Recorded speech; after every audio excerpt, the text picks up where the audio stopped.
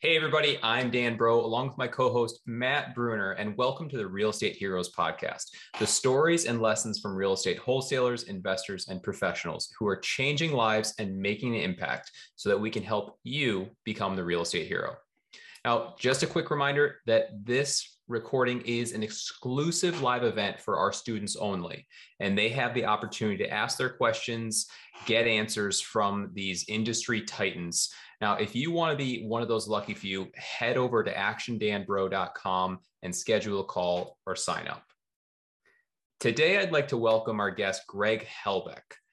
This guy, he's living in California. He's living in New York sometimes. A sales conversion pro, crushes big deals. Also a pro on marketing systems. I mean, this guy has done over 100 deals in the past few years. Started real young, is just crushing it. And Greg, super grateful to have you on. I love being a guest on podcasts. I host my own and I always get a little nervous preparing. So thank you so much for just allowing me to be the guest today. That's an honor to be here. Absolutely, man. So let's get started with this. Anyone who doesn't know you, would you tell us how you got started in real estate? Sure. So I was a 20-year-old kid down in Rockland County, Orange County, New York. So right by New York City. And I went to a seminar on how to, ironically, actually, the way I found out about this was on Snapchat. My friend sent me a snap and he's like, hey, you should go to this seminar. They're talking about doing real estate deals. And I've always kind of wanted to do this. And I went down to this free seminar and they were talking about double closing real estate deals. They didn't even talk about assignments. They're like, this is how you double close. You don't need your money. And I was in that seminar and I was in college and I was like, I can definitely do this. Like I had like this weird feeling internally where I just knew that like this was for me for some reason. I don't really know how to explain it. Maybe it was honestly God talking to me. I'm serious. And I remember in that seminar, I turned around and looked at two of my friends and I said, I don't care if any one of you knuckleheads are doing this. I'm signing up for this upsell. So I'm paying the $2,000. If one of you was smart, you go in 50-50 with me, you take a guess for free. We go 1,000 each and we get rich. My one friend took me up on the offer and he is definitely a millionaire for sure. And he made the right decision. I made the right decision, got into the business. And, after a lot of failure, I've been able to do a lot of wholesale deals, rehab deals, and I have some rentals now, probably in two of the hardest markets in the area, in the country, the New York tri-state area and San Diego, which is crazy.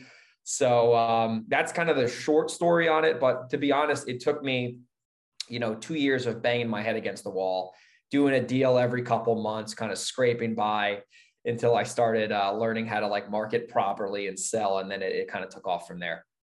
Yeah, that's awesome. So you're still wholesaling, you're flipping, and you have rentals? Yeah. Yeah. Wow. So that's, a lot of different stuff to manage. It is a lot. So about 60% of our stuff is wholesale, just because we look at the deal. Like I look at every deal, like how can I rent it? How can I flip it? How can I wholesale it? And if I can wholesale it with the least amount of resistance and still make a good profit, we're going to wholesale it all day long because we're probably going to make a little bit less, but we're not going to have to be in the deal. Like in New York, it's a 6-7 month sales cycle if you're rehabbing. So I look for that. And then the properties that I will keep as rentals, like one of them is like a commercial property. There's some mixed use action there. It's a total disaster. We could talk about that later. And then the other ones were just like home run deals we got from our marketing. They're like, townhouses, condos, you know what I mean? That we bought, like at 40 cents on the dollar and they cash flow even with the HOA fees. So I'm cherry picking the rentals. I really want to get more into those, but I've actually found it very difficult in the Hudson Valley to keep rentals because of the high expenses and the very difficult landlord laws that New York offers. Man, that's why I'm not a landlord in New York anymore, for sure. Yeah. So I'm curious because, we were talking about this in our coaching group maybe last week or 2 weeks ago. What's your criteria for what you would keep or flip versus wholesale? Great question. So in terms of what I would keep, and I'm going to say keep as in take down versus assign or double close. If the property is unwholesalable, what I mean by that is like, if I know it's going to be impossible to get buyers in because I'm buying it sight unseen, Or if I just have a gut feeling, if I even tell the seller I need to come in here with a contractor, they're going to freak out. And as long as the deal still makes sense, and after I buy it and account for the financing and holding costs, I will keep that property and either flip it or keep it as a rental. Also, if it is an absolute like grand slam deal where like the spread is like so big and I don't want to risk like a wholesale deal maybe going off the rails, I'll just take private money out and take it down. In terms of me looking at wholesale deals, I kind of mentioned that earlier. So if I can make similar money doing a double close without a lot of resistance, I generally will try to wholesale that, because the biggest thing I look for is my cash conversion cycle on my marketing. And if I can get paid in 60 days on a wholesale versus getting paid in 6 months on a rehab, I'll take a quick nickel over a slow dime, just because I want to keep the cash flow in my business very consistent so I can pay my team. That makes a lot of sense. Yeah. And so you mentioned like banging your head against the wall for like the first 2 years. Like you mentioned a couple failures that you had. Like, what can you share, man? Like, what did that look like along the way? Sure. So I'll give you one that just still stings to this day. So I spent probably 4 hours. Like the way I started was like bandit signs and like literally handwriting letters, like handwriting the letter and the envelope. And one time I hand wrote a bunch of letters and got a terrible response rate. So then I said, this is inefficient. I'm going to get a printer and I'm going to print these letters out using mail merge. And then I'll just handwrite the envelopes and I'll save half of the time because I only have to write the envelopes. I did like 500 of them and I put the wrong phone number on the mail merge. So I spent time and money and got 0 phone calls. And I'm like, what's going on here? Like usually I get like 40 calls or whatever. This is back before direct mail got crazy. And I realized I had the wrong number there. And I absolutely wanted to jump off of my roof. So that was a painful one. I've been involved in deals where like I kind of didn't know what I was doing in the beginning, and I would like wholesale a house for 5 or 10 grand. When if I knew what I do now, I would have made 80, because I just had no idea how to disposition. I had no idea how to take control over a conversation and convince a seller that I was going to be the buyer and have that like certainty. Like I was not very good and confident because I didn't have the experience. So I left just hundreds of thousands of dollars on the table in deals that I did because I didn't know what I was doing.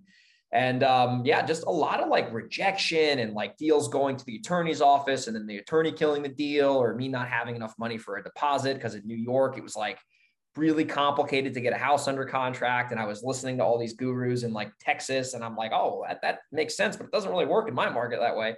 So a lot of that, compounded over time, getting attorneys send me letters in the mail, like, oh, stop mailing my client. And the sign police call, like all the little kind of failures added up. I mean, I'm immune to it now.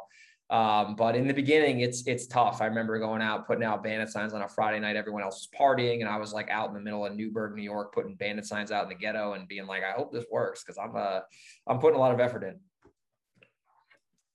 Yeah. So let's talk about that. You're talking about all these different marketing, I know you're a big fan of direct mail too. So what are some tips that you would have for people to make direct mail really effective?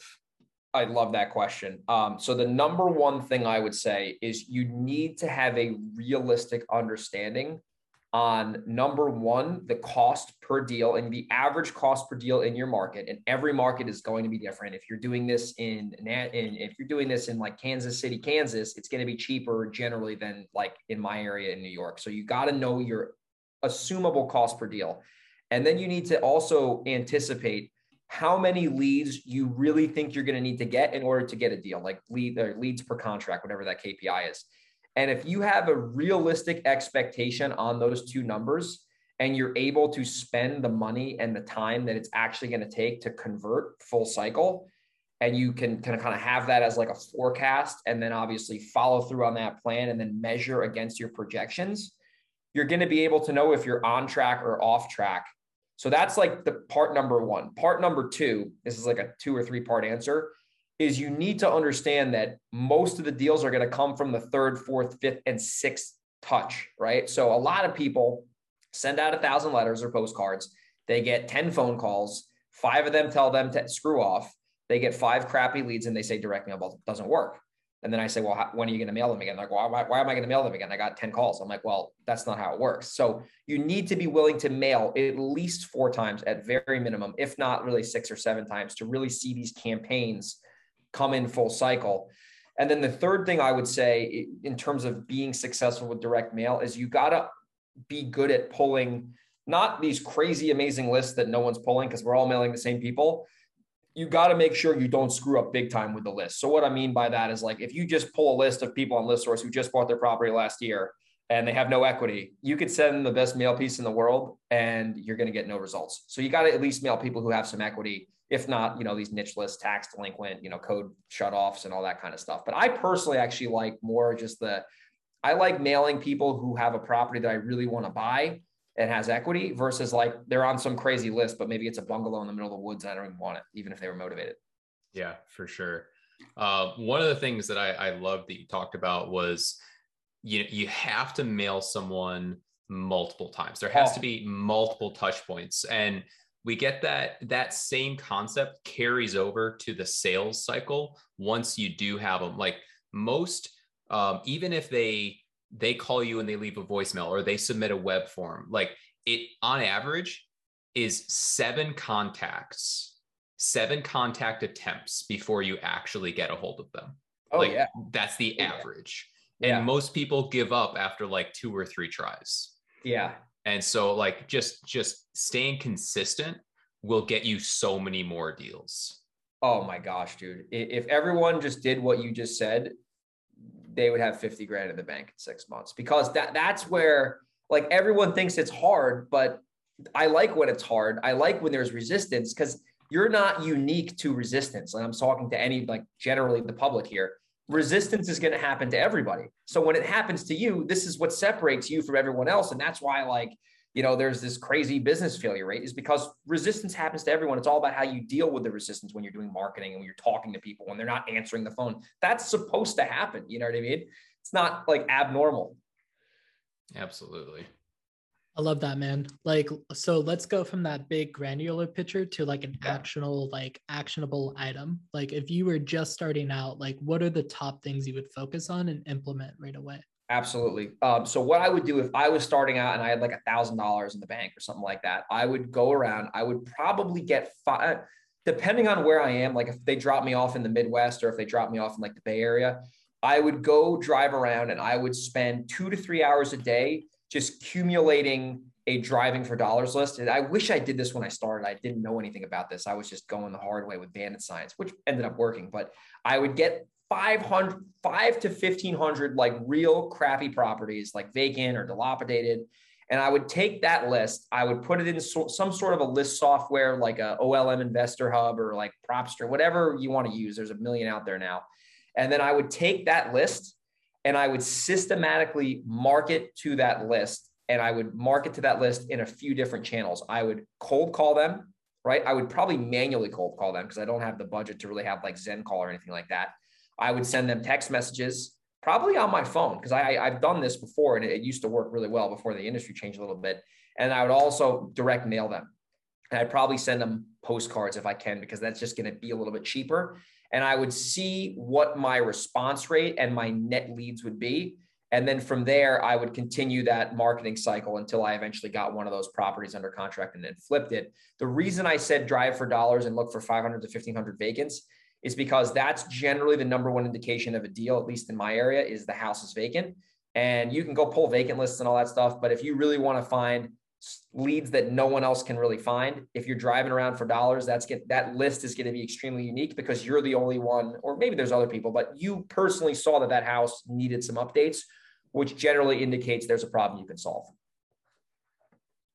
I love that. I love that your answer wasn't, oh, you need $5,000 or, oh, you need $10,000. It was like, if I had $1,000, I would just take action and just figure it out. Like if that means I text people from my cell phone, I text people from my cell phone. Yeah, for sure. The thing I do want to ask you, because I know you're into this because you're really into marketing and whatnot, is like, what are some of the most valuable tools or services that you're currently using? For sure. So the number one tool is going to be a little disappointing. It is Google Sheets for all my direct mail campaigns. I just track like all the numbers in there. I'm like a grandpa. I have like my spreadsheet and I'm, pecking away at that thing. So that's the first thing that is like the lifeblood of all of our direct mail campaigns, to just track everything.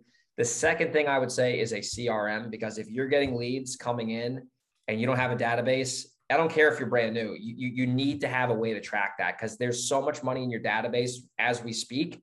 You'd be blown away if you actually just spent like 3 weeks going through your database and following up with the leads. Like there's deals sitting in there left and right.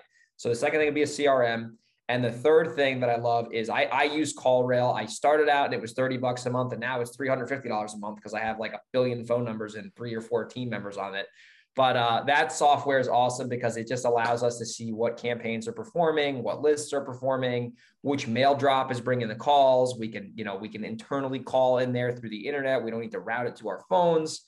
And I can literally go into my phone like after this interview and see how many leads came in during this interview. So those are the 3 pillars in terms of marketing. And if I had to throw another one in there, just that helps for list pulling, is everyone talks about it. It's like the most popular thing now, but it's PropStream. I mean, it's crazy how the software is so cheap and compared to the value that it actually like provides investors and even agents. If you're a listing agent, I mean, the data you can pull and the amount of research you can do all this homework on these properties. I mean, I feel like that is almost like, it is like a staple to any investing business, is having PropStream, just to even look up the properties. Like you find a vacant house, you go on PropStream, you see who owns it.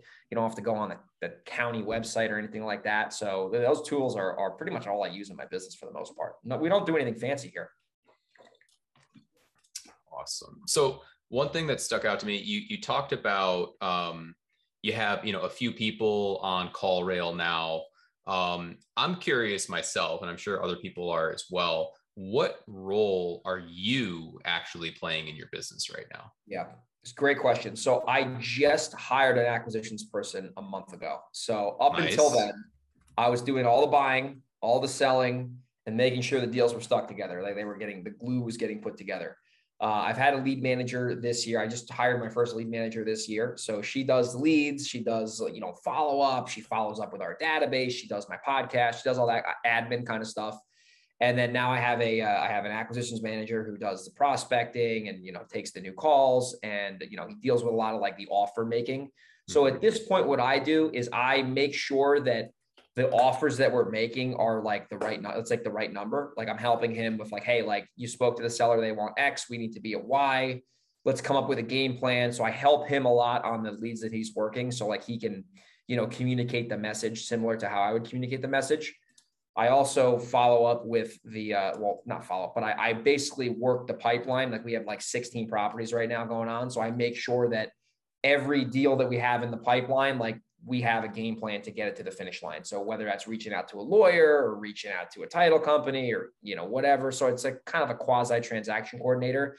And then I raise the money for the deals. So if I need to take a deal down with private money, I deal with investors, and I deal with like the property managers. I deal with the agents. So I kind of like see that stuff. But in terms of in the weeds, I'm still making some offers for sure.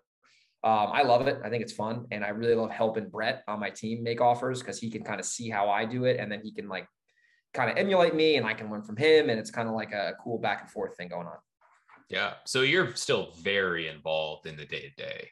If I went on vacation, I would be in deep trouble. I'll just be fully honest here. Got nothing to hide. I would be in trouble if I went on. I mean, if I had my phone with me, I'd be fine. But if I wanted to just unplug for a month, it would be chaos. Yeah. Full, straight up. Yeah. Yeah. And is that what you want to be doing, or do you want to get to some other type of role where you're sort of taking a back seat? You know what? At this point, I was very reluctant to hire a team. And I felt like I kind of got to a level where I was kind of stuck. And like, even though I wanted to spend more money on marketing, we didn't have the back end to fulfill it. So I think at this point, like as of this recording, October 2021, I really enjoy growing this business now with me being involved, because I'm starting to just do more of the things that I really enjoy. And then once I can really get the system, like I haven't built the machine yet to where like if I put an operations manager in, like there'd still be a lot of log jams that I got to fix. But so I feel like maybe in a year or two from now, I could really start to think about like getting more out of the weeds, because I would want to fill like a couple more key players in there. So I can have like, instead of having 10 employees, I'd rather have like 4 or 5 employees that are making more money individually, that can really like own that role. So like they almost feel like a part owner in the business. So at this point, I really enjoy being in the weeds. I mean, sometimes I obviously have days that aren't so pleasant, but I think back to like what it could be. Where I always say this thing, it could be worse. Deal doesn't work out, seller's angry. could be worse. Like I'm living my dream. I live in California. I got a house in New York. I can travel. I can, do this virtually. But we buy all of our houses virtually. Like we don't go on appointments. So, and I've been really big on like the 80-20 rule and like time blocking. So like I still have a lot of time during the day where, I'm going to the beach or going for a hike or playing golf. So I try to really chunk my work up to where when I'm working, I'm doing effective needle moving activities. Long answer for a short question. Oh, that's perfect. I appreciate the value, man.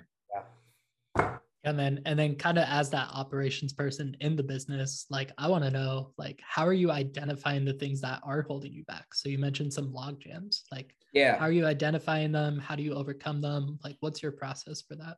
Great question. So like an example would be like our dispositions process right now. Like the log jam is that I'm the one who's fulfilling that. So like, I don't actually go to the houses and show the buyers. Like I have someone who will go to the property, but I'm the one, sending the email out, dealing with the because like we do it, like we have like an auction system and it gets very hairy because all the buyers start competing and they start getting angry and then like they don't want to lose the deal. So like it would be hard for me to put an admin in there and like have them be okay because it gets like because they know me. I'm the guy who's been selling their properties for 5 years. So right now, like our dispositions process is heavily contingent upon me negotiating with those buyers.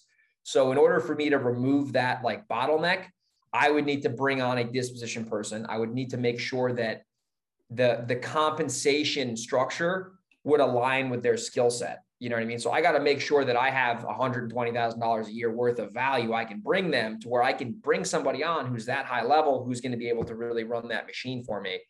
So I would need to bring a disposition for someone who really can deal with people and have kind of like a mini sales role in terms of like selling of the properties. And then also make sure that, that system can get streamlined to where like we have a process where we send the email, we get the interest, we set up a one-time showing, the showing happens, we get our offers, we select the offer, we vet the offer, we move it to the attorney's office, and then hopefully we close in 60 days because in New York, it takes forever to close. So like our cycle just takes, an extra 1 or 2 months compared to the other markets around the country. New York is nuts, man. One thing I do want to dive into is you mentioned like a bidding system for your dispositions. Like, tell me more about that. So I got to give credit to Todd Toback because I learned it from him. So I did not invent this. So basically he was talking about, he actually lives out in San Diego, and he was talking about like doing big wholesale deals and not only getting good prices from sellers, but getting buyers to pay premiums. So he talks about like, instead of like selling it to your buddy who who's always going to close, like, because it's easy and comfortable, you put it out to the market at a low price on purpose, and you let the market bid the price. I can give you guys a case study on this too, just to kind of wrap it up with a bow. But basically, put it out to the audience, to your list, and say, listen, this is going to go for highest and best most likely. So if you're interested and the price isn't a problem, see if you'll qualify for the showing. And then if they qualify for the showing, which basically means like they're not they're not like kicking your tires, like they're actually serious about buying. They have proof of funds. They're not going to try to get a regular mortgage to buy it. They have to use cash or hard money. If they go to the showing and now they see that there's 6 or 7 or 8 or 9 of their, friends, competitors there, they know that this thing is it's going to go to highest and best. So like now, like let's say I put it out at 230, and that was low on purpose. I'm going to start getting people after the showing saying, hey, where do I got to be at? Where do I got to be at? Where do I got to be at? And then they're going to start bidding that property up just because they know there's competition and there's only one house. So it's really uncomfortable because like people think you got to do them a favor, and it's uncomfortable, but it's how you don't leave money on the table on these wholesale deals. So basically you auction it off that way. I generally send an email and I'll say, hey, highest and best is due at 12 p.m. on Friday. So put your best offer in. And, we track all this on Google to make sure like we know who we're dealing with. And then generally the best offer that comes in through email, we select that offer, and then we move them to the finish line. And I've measured this system against the old way I used to do it. And like, we're getting like $20,000, $30,000, $40,000 more than we were originally getting on some properties, not all properties, but some properties. We were leaving that much money on the table just because we were not doing it like the way we're doing it a different way. It used to be like first person to pay this price wins. But then I'm like, wait a minute, if it was that easy to sell the property, I probably could have gotten more money for it, especially with the way the market is now. So that's like high level how we do it. I'll give you a quick example because this is like, it's very uncomfortable. So about a month and a half ago, got a house out here in California. It was a smoking deal right off, like a smoking deal. And I'm like, okay, I'm going to put this out on purpose for 520. I had it for 490. I'm going to put this out on purpose for 520 and I'm going to see what happens. I send an email literally an hour later. There's like 20 people like, dude, I got to see this product. Like what I need this. And I'm like, okay, listen, it's going to be a one-time showing. There's going to be a ton of people in there. It's going to be pandemonium. It's going to be uncomfortable. You're going to have to put your best offer in and we'll see where the chips fall. I sell the property for 561, right? So put it out at 520, sold it for 561, because I auctioned it off. So, I mean, any market you could do this, you're going to make an extra 10, 15, 20, 30, sometimes $40,000 just by creating that urgency and that competition and that scarcity between these buyers. And they know that they got to put their best foot forward and perform. So that sounds awesome. Yeah. It's chaos though. It is not, that's why it's hard to scale because it's chaos. It's not easy to do. One question I have around it. So you mentioned, you do one mass showing. Yeah. Now in my experience, that's way more difficult if it's an occupied property. So exactly. How do you manage that? This is what you do, man. You tell the seller, and this it's all about like setting the stage in the beginning. Hey, listen, I told you I need to get in here once or twice before we close. I want to get in for the first time now. I'm going to bring about 10 to 15 people with me, and it's probably going to be bonkers for about an hour. We're going to be here for an hour tops. It's going to be absolute chaos here. There's probably going to be a bunch of people walking around the house. And are you okay with that? And if they say they're okay with that, you're good to go. If they start giving you like some pushback and some resistance, then what I do is I pivot. I tell the buyers, listen, occupied property, it's going to be very, very difficult to get everyone in here. So in order to even qualify to be in the top 3, I need to have virtual offers. I gave you 100 pictures for that reason.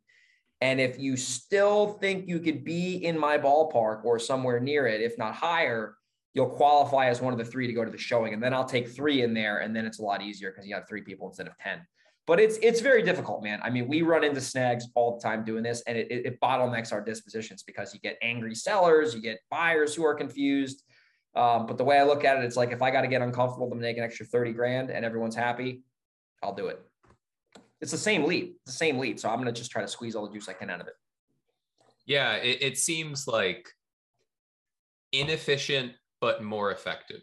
You just hit it on the head. It's very inefficient, especially because I'm never even there. So they know Greg's the guy, but Greg isn't even here. Like, so they're just like, it's kind of crazy, but it's worked enough times to where we do it now. You know what I mean? But it doesn't get easier for sure because you always have a new seller. You got buyer.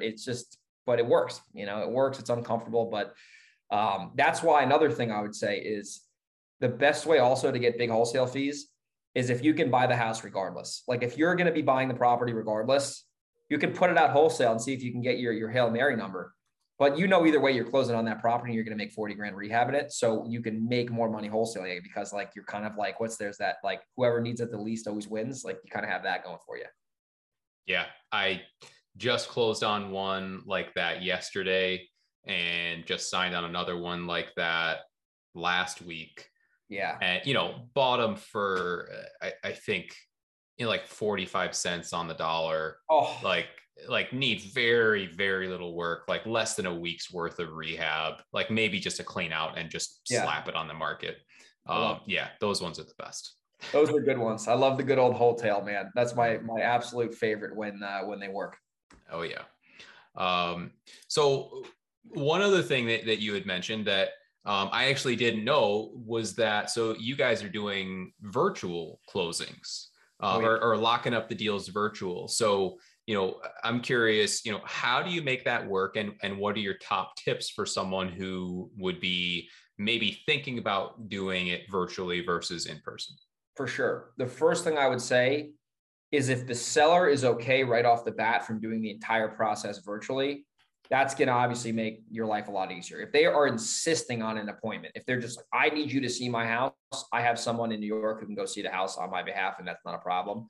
But assuming they're okay doing it virtually, and also if so the key is you got to know, if you don't know your market, you're in trouble doing this because you're not going to know what to offer. But if you know the ARVs and you have Redfin and the MLS and even PropStream, and you can get very clear on that ARV, And then if you either are a rehabber, or if you know a rehabber, or if you just know your repair numbers just by maybe doing a project or two, and worst, like I call it worst case scenario rehab. That's how I do it. And then if I'm pleasantly surprised, I'm pleasantly surprised. If you know the ARV and the worst case scenario rehab, especially like depending on like if there's a septic tank, but that's a whole other topic. If you know those two numbers, it's honestly, I found it easier to do it virtual because it takes a lot of the drama out of like, now you're driving 30 minutes to the house. Now you're 30 minutes invested into the house. Now you want to get the house because you've been there for 30 minutes. And then you got to drive back. And then the seller's daughter's there and she's like a meth head and living in the kitchen and you're like freaked out. So I've found it easier to do it virtually, especially because if you know those two numbers, you can make more offers over the phone just from an efficiency standpoint. And even if you convert lower, you're still going to make more money and you're going to streamline that process for your acquisitions person, assuming he knows the numbers and you know the numbers. It actually is more efficient. It might not be as effective, but the volume will make up for like maybe the lower-ish conversion.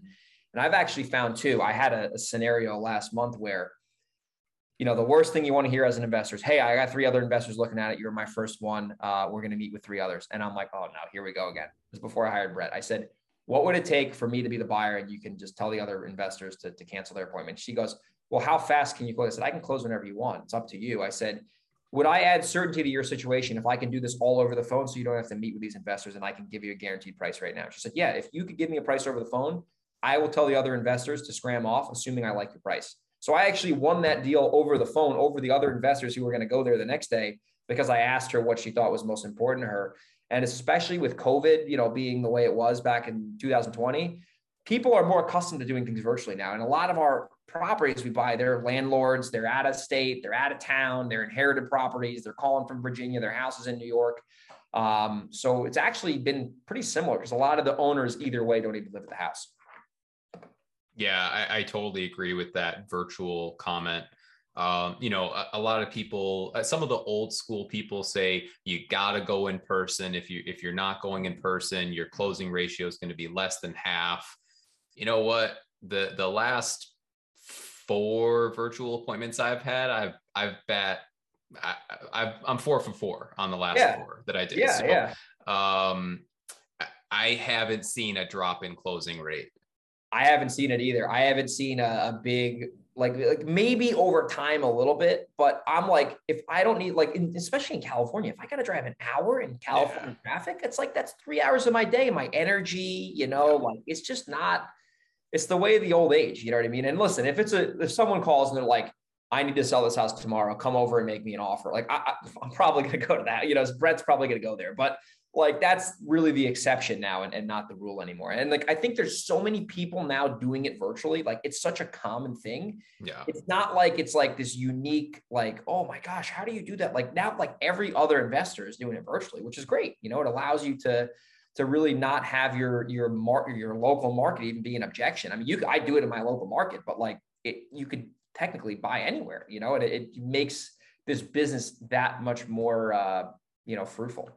Yeah. I mean, I think this is a side benefit of it, but, COVID has sort of normalized all this virtual stuff. Yes. Like, you can buy cars virtually now. You can, like, all these seminars are virtual, like everything. You can buy groceries. Now you can get them delivered to you no matter where you live. Like everything is just virtual now. So it's like just way more normal. Totally. I do virtual rehabs. I tell the contractor to I'm like, FaceTime me, dude. Even if I was living, like I moved back to New York for 5 months this summer.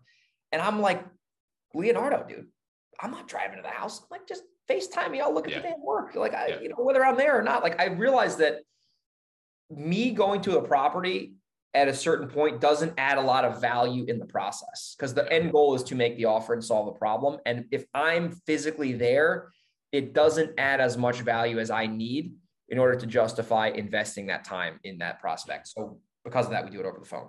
Yeah, I think so. What I always tell people is that over the phone, it's harder to build rapport because you don't have body language, you don't have facial expressions, you don't have gestures, all that stuff.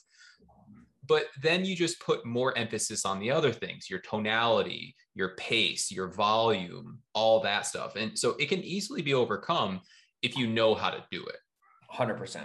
100%. And it just makes it, especially too, for new investors, like it's a little scary to go to a stranger's house, right? But if you can practice on the phone with people, like it takes a lot of the fear out of it too. The key though is you got to know those two numbers, the ARV, and then what is the worst case scenario rehab going to be? Because the thing with virtual, I will say, is if someone doesn't know what they're doing and they're making offers over the phone, they could be making offers and they're getting too many accepted because their numbers aren't accurate. So I always like to send a home inspector there after the fact to make sure that I didn't screw anything up. Yep. Yeah. So, on the note of, talking about different strategies and tactics and things, what's some bad advice that you hear being given out in the industry? So I heard advice, I don't know who it was from, but somebody said a while ago, like, you don't need to know anything about real estate. You got to just know how to, like, it was basically, it was like, I don't know anything about real estate. I just, make offers and it works out. And I think that's really bad advice for this reason. So I have a house in New Jersey right now. We're wholesaling. There were 2 buried underground oil tanks. And if I didn't know anything about real estate, that $30,000 deal would have been kapoof. That we're hopefully closing next week. So you need to know a lot about real estate. You need to know how the process works. You need to know how a attorney process works. You need to know what happens when you have a buried oil tank, or how to deal with the state, how to get it pulled out of the ground, how to negotiate a credit. So how to posture up with, like, there's so many little nuances that come with experience that it's worth learning. Because then if you're going to bring on a team and you don't know anything about real estate, how are they supposed to trust that you can pay them, right? If you don't know what you're doing yourself, it's like the blind leading the blind. So that's some real estate advice I heard that is really bad, and they should definitely not take it. Another piece of advice I've heard that is, I get why they say it, but I would say that, like, fail forward, which is true. Yes, you're going to fail, and hopefully you fail yourself forward. But if you're failing and you're not learning why you're failing, you're going to just spin your wheels and you're going to be frustrated and quit. So anytime you fail, you got to try to get to the root reason on why you failed and what caused that to fail, so you can make that be a problem you can solve. So then next time it happens, you don't do the same mistake twice. So I guess fail forward, you got to take that with a grain of salt and make sure you're learning your lessons the right way. Yeah, definitely. Speaking of lessons, what are some of your favorite books that you would recommend people read? Oh man. So real estate books or business books or just personal development books? Anything that you think would help someone who's looking to get into this business. Okay. And personal development is a huge piece of that. So whatever you would think, if you had to, just pick a few that come to mind. There's a book called, it's Jim Rohn. It's called The Art of Exceptional Living by Jim Rohn. It's super old. It's like only on Audible. I've listened to that thing over 25 times, and it's like part of my DNA. It's part of like my brain wiring. So that book is phenomenal. A lot of these personal development guys now got their stuff from Jim Rohn. Yep. No secret about that. He's like the GOAT. So The Art of Exceptional Living is a great book. Another book that I really love in terms of business it's called Profit First by Mike Michalowicz. Oh yeah. And that book talks a lot about how to manage. It's really how to manage your money and how to manage your cash flow. And a lot of people will start making money in this business and then they just plow it all back into their business. They don't account for taxes. They don't account for their profit. They don't think about the lifestyle they want to live and how much money it's really going to cost. So Profit First is a really good cash flow book. And then to give you another really impactful real estate book that I read, this is a while ago. It's called The Millionaire Real Estate Investor by Gary Keller. Yep. And he talks about the models on how people it systematically teaches you how to become a millionaire, logically and then emotionally through real estate. It's like this huge textbook almost. So those books are freaking awesome for this business for sure. Yeah, totally agree. I've read the second two, not the first one. But I think the big lesson to come out of that is that you don't have to reinvent the wheel. I see so many new investors or wholesalers trying to get into it and put their own spin on it, get all creative, try to make all this new stuff. Guys, you don't have to do that. You're just wasting so much time. Get the fundamentals down first. And then once you're really good at that, then you can try being creative. Now is not the time to be creative. Now is time to get the basics down and just get really good at that. Totally, man. Yeah. And the good thing now, I mean, even back when I started, there was information online, but the amount of information online now, like compared to 5 years ago, 6 years ago, it's just crazy. You could literally find out anything on the internet. And I honestly I suggest paying for masterminds and coaches. I think that's when you put skin in the game, you're going to be more invested, right? Like if I get a book for $15, that book could teach me how to make $10 billion. But if I only paid $15 for it, I didn't like the strategies, I'd probably just throw it away. But if that book cost me 25 grand, you best bet I'm going to be implementing that book. Cause I'm like, dang, I don't want to lose my 25 grand. So it's all about, I think when you pay attention, and I'm a big believer in paying consultants, coaches, and masterminds. I'm part of them myself. Yeah, 100%. I mean, and part of that you're talking about, you can learn online, like truthfully, with how much information there is online, you can learn a lot. The difficult part is that there's so much. And people, they get confused and they try to learn a little bit from this person, a little bit from this person, a little bit from that person. And then they end up with, these 3 different strategies, and they try putting it all together and it just doesn't work. Yeah. Like there's too many different ideas, too many distractions. Like sometimes what you got to do is just follow one track until you're successful. Exactly. And then after you're successful, figure out if you want to stay on that track or pivot. Like, and I love how you made that point, because like, I'll give you an example. Like some people are like, oh, cold calling stupid, texting is stupid. Oh, and then it's like, do PPC marketing. And then like they try PPC, they blow their ad budget, and then they're like calling, and it's like, it's just chaos. If you do any marketing channel consistently and systematically, you're going to make money. It's math. It's just going to be, it's a fact of numbers. Getting your leads, figuring out your cost per lead. It's literally math. Calling is going to be more work, but cheaper. PPC is going to be less work, but more expensive. Anything will work if you actually work it. You know what I mean? That's like with any marketing channel I've ever done. When I actually like committed to it, it worked every time, because I'm like in it for like 6 to 12 months. You know what I mean? I had enough time to see it pan out. That's it. I'm so glad you said that. Like consistency in marketing, like and giving it enough time to work. Like when people, they start a marketing strategy and then, they give it like a few weeks or a month and they say, oh, it didn't work. I'm like, you didn't give it enough time. Like it's too small of a sample size. Like you can't judge the success or failure of something based off that short a period of time. Like sometimes it just takes time, like especially direct mail. You're not going to know your ROI on direct mail for 6 to 12 months. 100%. Yeah. Yeah. Especially in New York. I mean, my goodness. I mean, we have wholesale deals that take 5 months, and I'm like, it's crazy. It is what it is. What am I going to do? I have to go somewhere else, but it's like, that's where it's like investors, if they just took a couple steps forward every day and track their numbers, they would be blown away in 12 months with what they could do. But if they like go hard for 30 days and then get disappointed that they got 10 leads and they spent $2,000, like, you have to let time average your numbers out, or else you're going to be like, setting yourself up for failure. Yeah. And actually, $2,000 for 10 leads for the national average, like $200 a lead actually isn't bad. That's actually really good. TV, if it's TV or Google, that's really good. Yeah. Even direct mail, I would accept that with direct mail, because I don't need to get that many leads on direct mail to get a deal. So it's all relative, Mm-hmm. But you learn that from experience. Like people are so scared to start. Like if they just started and learned like how the marketplace works, they're going to learn so much just with the right action and mentors, and then learning on their own, like to kind of combine those two. They'll be blown away with what they can do in a couple of years if they really just take it seriously and treat this the way it needs to be treated. Yeah. 100% agree with you, man. For sure. On that note, like what are some of the resources you found that have been most impactful?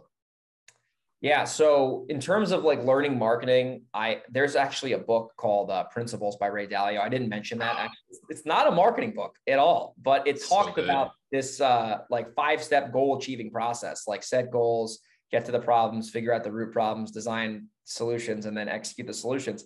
You could take that and do it with anything, but I actually started doing that with marketing back in 2018, and it exploded my business, because I would like set my numbers, I would like line up what I thought the goal was, and then I would like take the action and see what ended up happening. And then I'd be like, oh, well, why were my leads down? Well, let me if I fix this. And then, it would shoot the leads up. So being able to like, take some non-real estate related information and apply it to marketing. So that Principles book helped me get really good at direct marketing.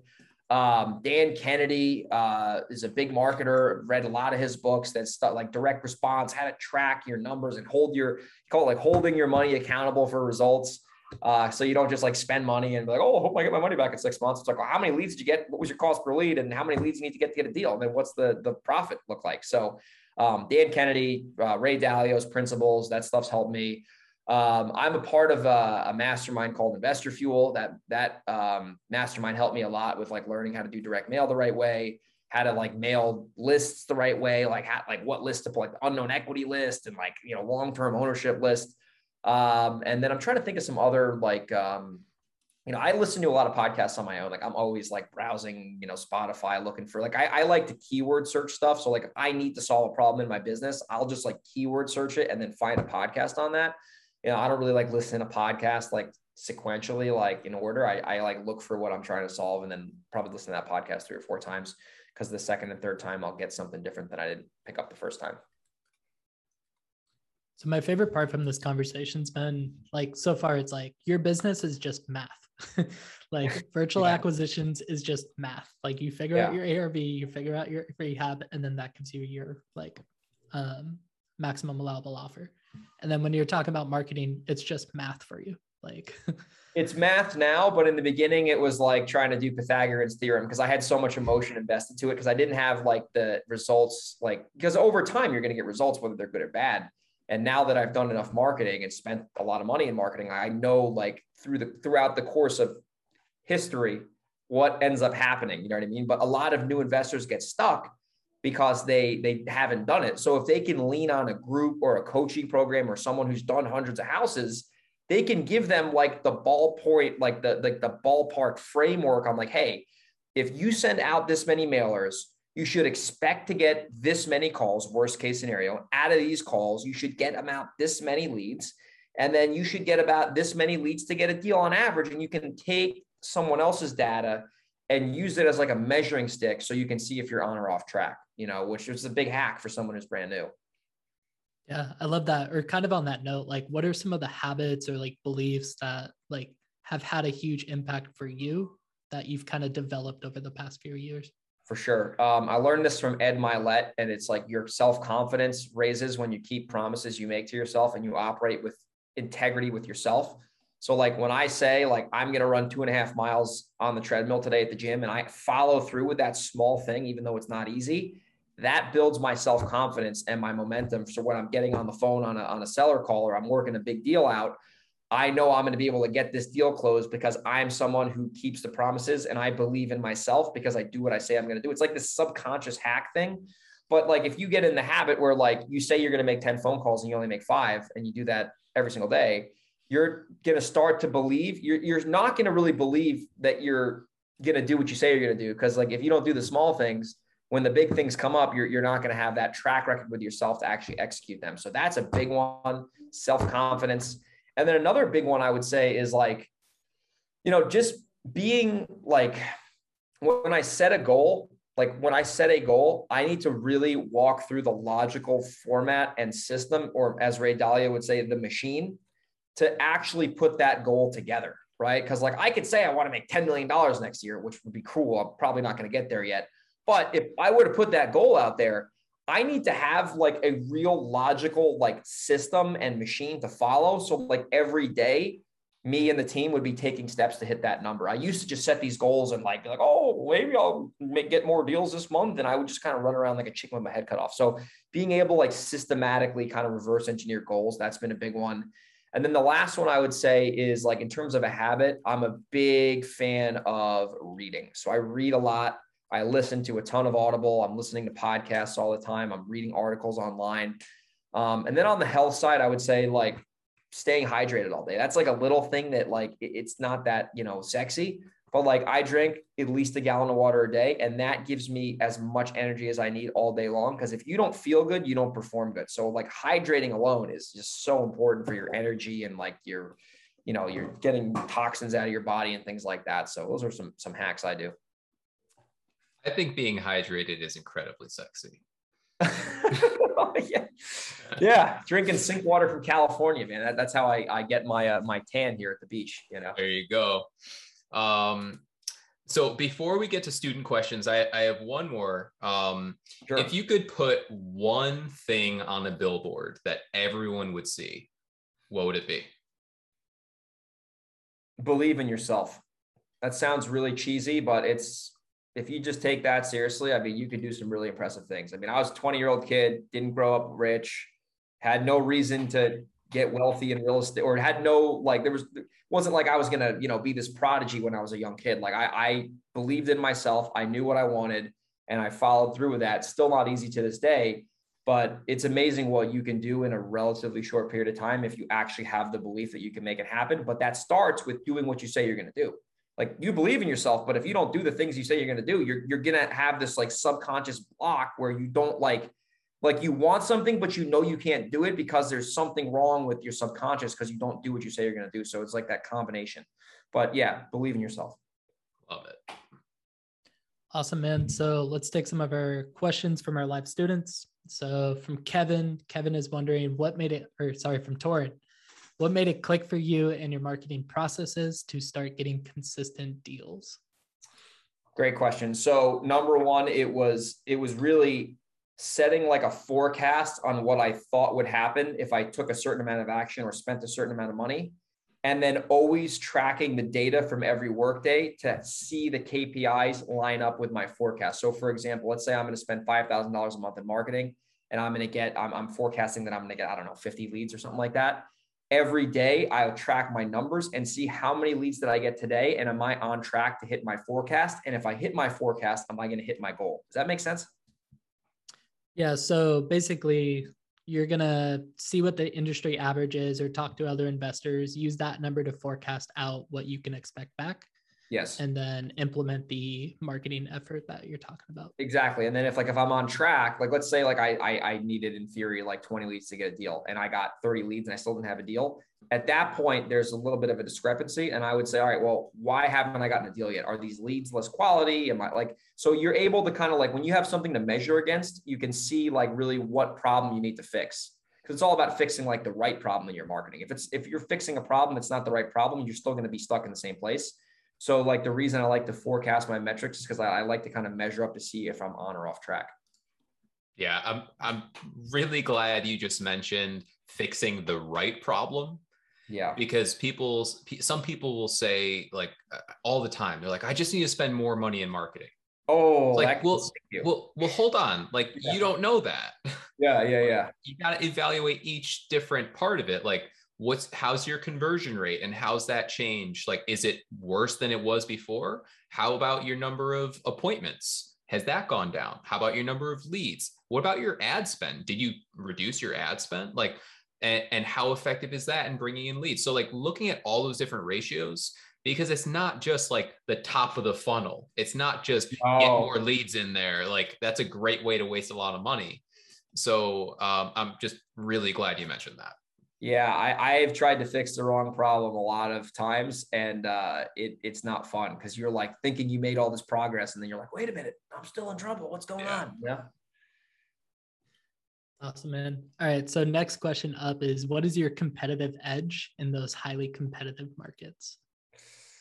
I don't know if you guys are going to like this, but I'm an absolute psychopath. Like with like winning deals over other people. It is, if you ask Brett, he would say Hellbeck is absolutely out of his mind. If I'm competing, and a lot of the competitors I know, and we're friendly, if I'm up against them, I will do what it takes to get that house in my control. Obviously, I'm not going to get every house, but I will do what it takes to win. And sometimes I have to convince the seller, like not by being pushy, but getting them to believe that I'm so not motivated to buy their house, but like convinced on the certainty I can provide them.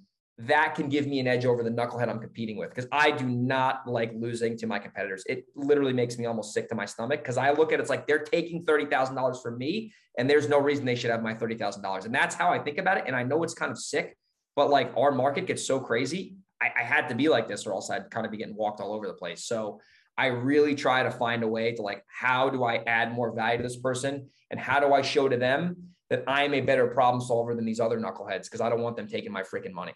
And it's nuts, but in San Diego, even in San Diego, it gets crazy out here. Like it is like the Wild West.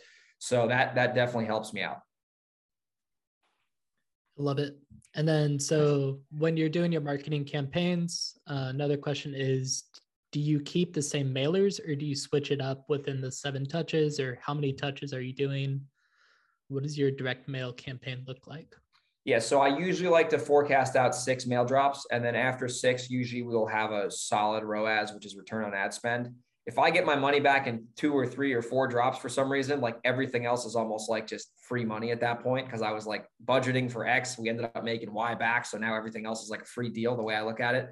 But in terms of the actual mail pieces, I send sometimes the same postcard 2 times in a row, like a doodle postcard or like what everyone else is sending. And I still get responses and profitability from that. So like, I'm not going to reinvent the wheel, but sometimes I'll make like some weird postcard up. Like I'll take something on like a Mailhouse website and I'll like change the colors and maybe have it say a different message. But generally it's like a doodle postcard, which is a handwritten postcard, or it's like a handwritten letter or something like that, which boosts response rates too. But honestly, the biggest thing I've found is if you're going to mail and you want to mail in a sequence, you, like Dan said this earlier, you got to have a big enough sample size to really know if you're getting a true response, like a good response rate or a bad response rate. If you mail 100 letters or like, you're not going to know, you're not going to have enough data. But if you're mailing 5, 10,000, prospects, you're going to really know what that response is going to look like. And it also is going to depend on your market. Like my response rates in New York and California are, but the deal size is big. So it doesn't really matter because I know we're still going to be profitable over the long run. Love it. And then the final question from our student, Kevin, is how do you split up calls with mailers? In terms of like how to, like, what does the call system look like? Or like, how do I know which list is calling and how do I like, what does he mean by that? My guess is, how do you segment which list you're cold calling versus which list you're direct mailing? And do they ever like intersect? Oh yeah, we'll text and call. We'll text, mail, and call the same list, because some people on that list will be very receptive to getting a letter in the mail. Some people will hate getting letters, but they'll love the fact that you text them because they think it's cool. And then some people are just sitting by their phone all day because they're 85 years old and they're just ready for that telemarketer to say, "Hey, can I buy your house?" So you never know which prospect is going to be open to the marketing channel. But I've found, we had a texting lead come in a couple of weeks ago, and he's like, "I can't believe you guys texted me. That's so cool. Like, I can't believe you have my number. You guys are, I got all these letters and I threw them out and you're the only one who texted me." And I'm like, I wish everyone said that. Nice. Awesome. Greg, what would be the best way for our listeners to help support you? Great question. I would say if they want to check out my podcast, that is something I put my heart and soul into. It's called Pave the Way Podcast. I've had Dan on the show. He had an awesome interview a couple months ago. So they can plug into that podcast, Pave the Way Podcast. They could like search it out on online. And then if they want to follow me on Instagram, I mean, I post, I have been really quiet online. I've just been so busy with our real estate business. But if they want to follow me, support me online on Instagram at Grego_37. I put out content on there and share some of like me just doing personal things, not doing business deals, me at the beach or me traveling. So those are the 2 ways to get plugged in for sure. Yeah, definitely try to provide as much value as I can. Awesome. Yeah. I appreciate what you put out, man. Thanks, man. What one thing, if you could recommend or hope that people would take away just one thing from this conversation, what would it be? You got to, if you're doing marketing, you have to treat it like a system and you have to be in it for the long run. If they could just take that piece of advice I gave them and pretend like they paid us 50 grand to hear that, I'm telling you right now, if they stay in the game long enough and they hang out with the right crowd, which they're in the right spot here, it would be mathematically impossible for them to not make money. Because it's just, even, what do they say? Even a blind squirrel finds a nut sometimes, and I was we're still all blind. Like there's so much for me to learn, but like, if I send enough mail and I do enough activity and I reflect on that and see what's working, you're going to do deals. It's math. And you have to look at it. When you look at it from that angle, you have belief in the system because math is absolute. It's not like you can't change math. It's factual. So that would be my big takeaway for the listeners. And I really think that will help them big time. Yeah. Again, about that marketing thing, like I have to agree with you on that. Like every marketing method works. And there's no like special perfect marketing strategy. Like they all work as long as you put enough time into it, you put enough resources into it, and you constantly try to make it a little bit better based on the feedback that you're getting. Exactly. But and the same, on the opposite side of that, nothing will work if you don't give it enough time or money or resources or attention. Yeah.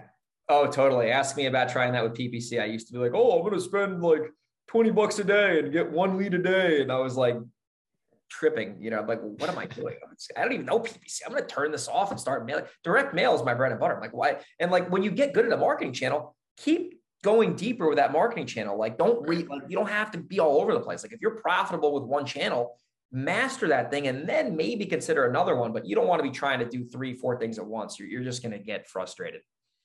Yeah, absolutely. Yeah. All right. Last one, being that this is Real Estate Heroes. If you were a superhero, which one would you be? I would say, what is that? Not the Incredible Hulk. I'm too skinny. Superman. There we go. I want to be Superman, with the, the cape or whatever. I feel like that would be my number one hero. Yeah, that's a classic. That's a good one. Awesome. So Greg, man, thank you for being here, sharing your stories and your lessons. I know we're all better for it. I'm super grateful for you. Dude, my pleasure being on the show, man. This was a blast. I really appreciate you, both of you guys, inviting me to come on here as a guest. Awesome. All right, everybody. Thank you for listening. If you got value out of this, then please like, subscribe, comment, share with your friends. And I also want to make sure that you're able to grow from this. So just pick one thing from today and take action on it right now. As soon as you're done listening, just do that one thing to move in the right direction. Make the call, schedule the meeting, just do something. The only way that you're going to grow is by taking action. So go out and take action. Signing off, this is Dan Bro, along with my co-host, Matt Bruner, with the Real Estate Heroes.